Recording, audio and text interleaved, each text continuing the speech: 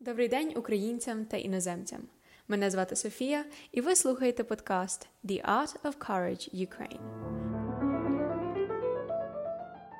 Сьогодні ви почуєте історію корінної маріупольки Людмили, яка перед початком війни приїхала до дочки у Австралію.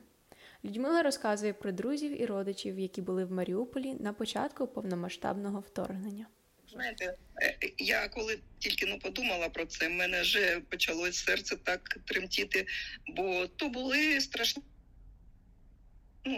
взагалі. Угу. Ми ж переживали, ви кажете, що українці в усьому світі, і ми також. То не була біда одних там маріупольців, українців, львівців чи когось. Це була наша біда. Ми не спали, ми не їли. Ми увесь час були перед телевізором, у соцмережах. Ми у цей час щось питалися знайти якусь інформацію. Якщо так спочатку розповідати, то я приїхала взагалі до війни. Бо збиралася, я робила візу, до локдауну я була тут, потім поїхала додому, і як тільки відкрили простір, я вирішила поїхати знову до доньки і робила візу. Ну і так, збиралася десь у марті бути. Але ж вже війна, вона підходила до України, і ми вже бачили, що там зброя збирається російська біля кордону. Вже посольства почали відкликати своїх працівників. І тоді моя донька казала, так, давай скоріше. І я 9 лютого я вже була тут, в Австралії. А ми залишилися там. Мій чоловік, мій син з сім'єю, і другий, колишній чоловік залишився. Тобто ніхто не вважав, що це щось буде таке серйозне. У 14-му році, також бомбили Маріуполь. Також.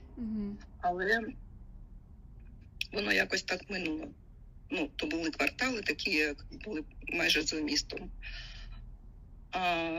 Тут 25-го вже 24-го почалася війна, і 25-го ми вже отримали звістку, що розбомблені вщент дома в Восточному районі. Восточний, він так називається, Восточно-Східний. Так. І цей Східний, він так найближче до Росії. Ну і вже стало тривожно. І я вже казала, треба кудись виїжджати, треба щось робити.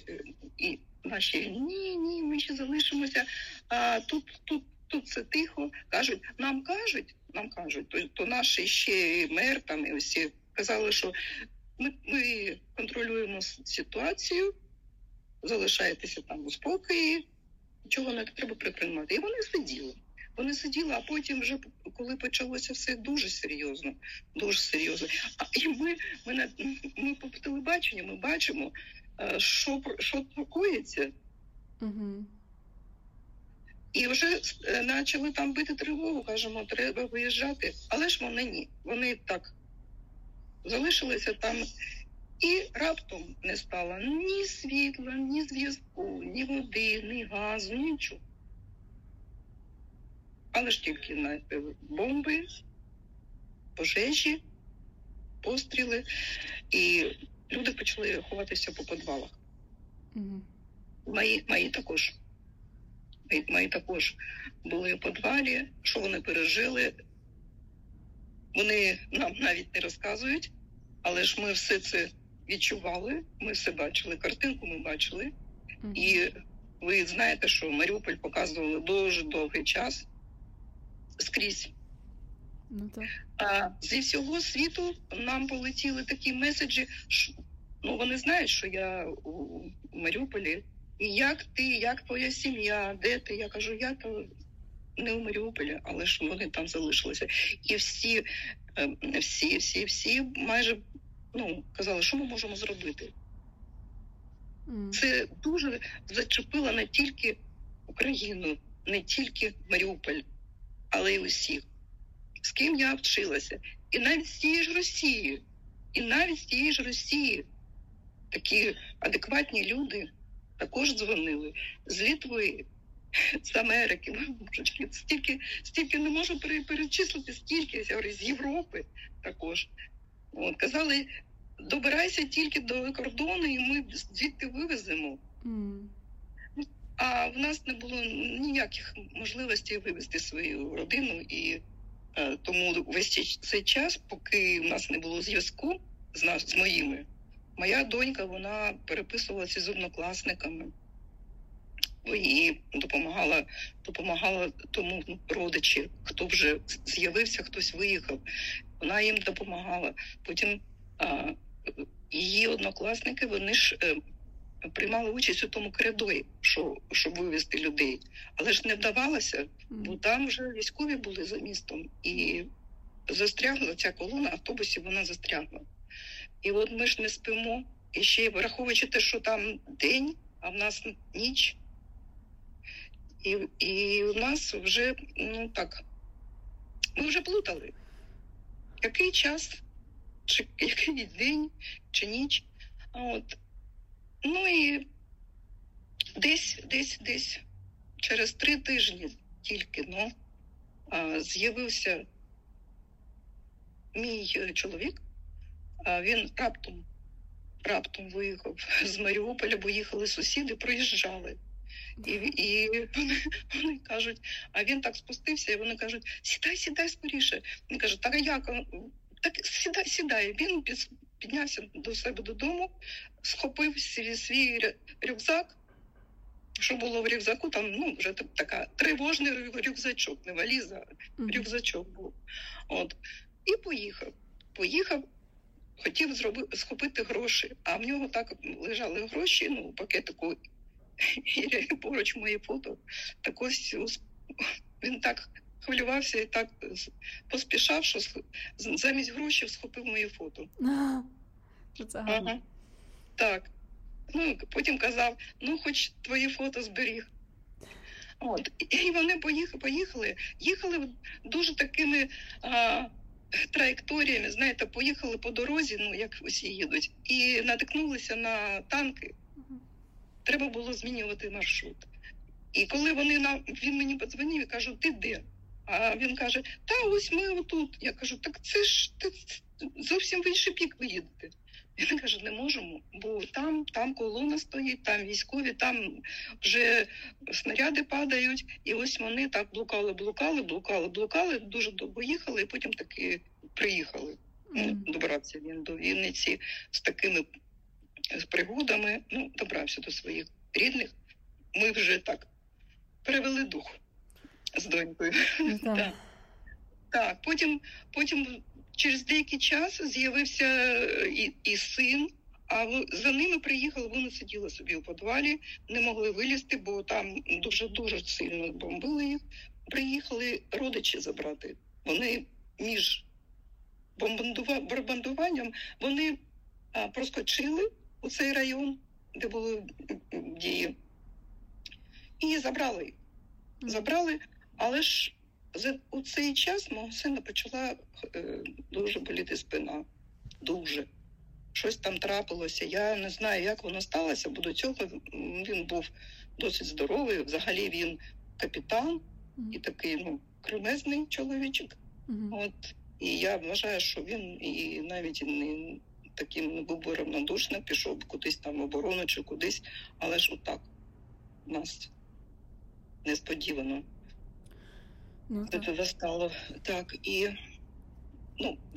вони їхали, і коли ви приїхали на Закарпаття, то мені трішечки важко казати, що коли вже вони були в Закарпатті, в нього вже не тільки боліла спина, а в нього вже почали підніматися ноги. Ага. Так. І вони звернулися до лікарні, і зробили МРТ, і виявилося, що там якась пухлина на спині. Так. Оце все від стресу, мабуть, чи щось, я не знаю, що то було. Може, десь травмувався, не казав, чи впав, чи вдарилося, чи що, ось не знаю. От. Зробили операцію, зараз він хімію проходить. Зараз він у такому стані. І все цей час ми також з донькою турбувалися і шукали і лікарів, і шукали, і де їм зупинитися, і таке все. Це тільки що стосується до наших рідних, але ж були ще наші колеги, були ще наші друзі, сусіди. І з ними з усіма ми так намагалися встановити зв'язок. Моя донька навіть прочитала про наших акторів з театру. Ви знаєте, там театр розбомбили наш, і там дуже багато людей загинуло. І Вікторія допомогла молодим акторам, вона їм допомогла зробити фонд по збору грошей. Він називається GoFundMe. І це було дуже їм так на пригоді, бо вони також роз'їхалися по різних містах. І молоді, ні зарплати не було, нічого. Тобто, все раптово було. І дуже тяжко було.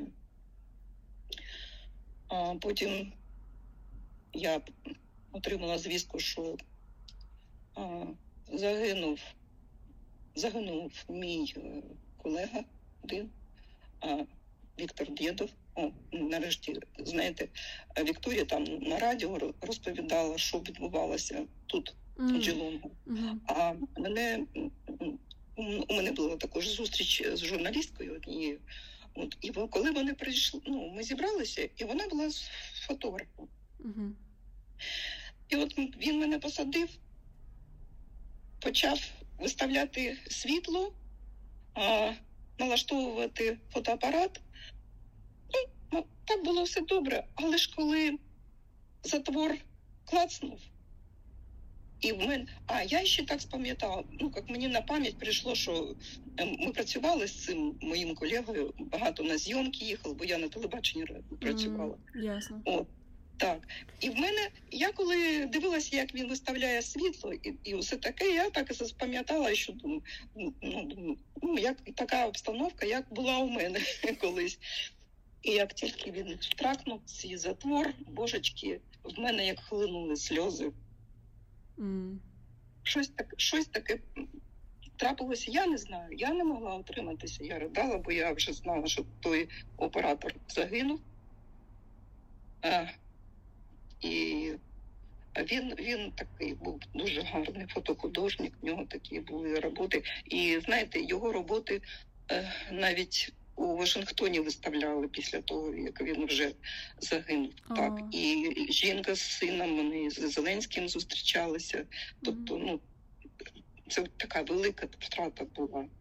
Знаєте, той був майстер свого діла. А ще, якщо про колег моїх згадати, то і також недавно ще раз стрес пережила, бо знала, що у Азові служила і в Азовсталі була одна моя колежанка, вона також працювала на телебаченні, а потім пішла у Азов, і такі вона, і теми такі вела, в неї були передачі. І там був її улюблений коханець. І вони там одружилися в Азовсталі. І через 3 дні він загинув. А вона зараз у полоні у Оленівці. Там, де розбомбили нещодавно, ви знаєте. І ми не знаємо, що там з нею, але ж всі дуже хвилюємося. Що там стало. Хоч би вона вижила, бо вона така малесенька, така тендітна, така красива. І, знаєте, вона є на фото. Ці фото, вони обійшли світ. Знаєте, вони робили знімки в Азовсталі. Якщо ви бачили, у соцмережах такі були, там були бійці. І ось вона сидить біля вогнища, у шоломі, у формі. Дуже гарний знімок, дуже гарний. Може так, комусь буде знайоме це обличчя. Напевно, бачила. Так. Я навіть нещодавно бачила, що один такий наш оператор, він зараз у Лондоні, і він на мітингу стояв з її фото. Тобто, розумієте, це все не біда одного Маріуполя. Зараз це біда всього світу. Ну так, абсолютно. І це такий зразок з одного боку єдності, а з іншого боку предостереження, що так може бути не тільки з Україною, але ж і з іншими. Якщо тій Росії дати можливість розпускати руки, творити такі жахливі речі. Важко розуміти. Я, знаєте, знову хвилююся. Кожна звістка, яка приходить звідти, вона не тільки новина. Вона так бере за душу. І ми вже над собою працюємо. Ми вже працюємо, бо не можна, в такому стані не можна довго знаходитися. Треба якось продовжувати жити. І зараз для себе я так зробила висновок, що так, життя обнулилося. Треба починати все заново. Тут, в Австралії, англійську мову досконалюємо, шукаємо роботу, допомагаємо своїм там. Може, якось і вдасться ще їх сюди привезти. І життя продовжується, але ж Україна переможе. Мені здається, все ж таки так. Точно переможе. Ми всі на це сподіваємося.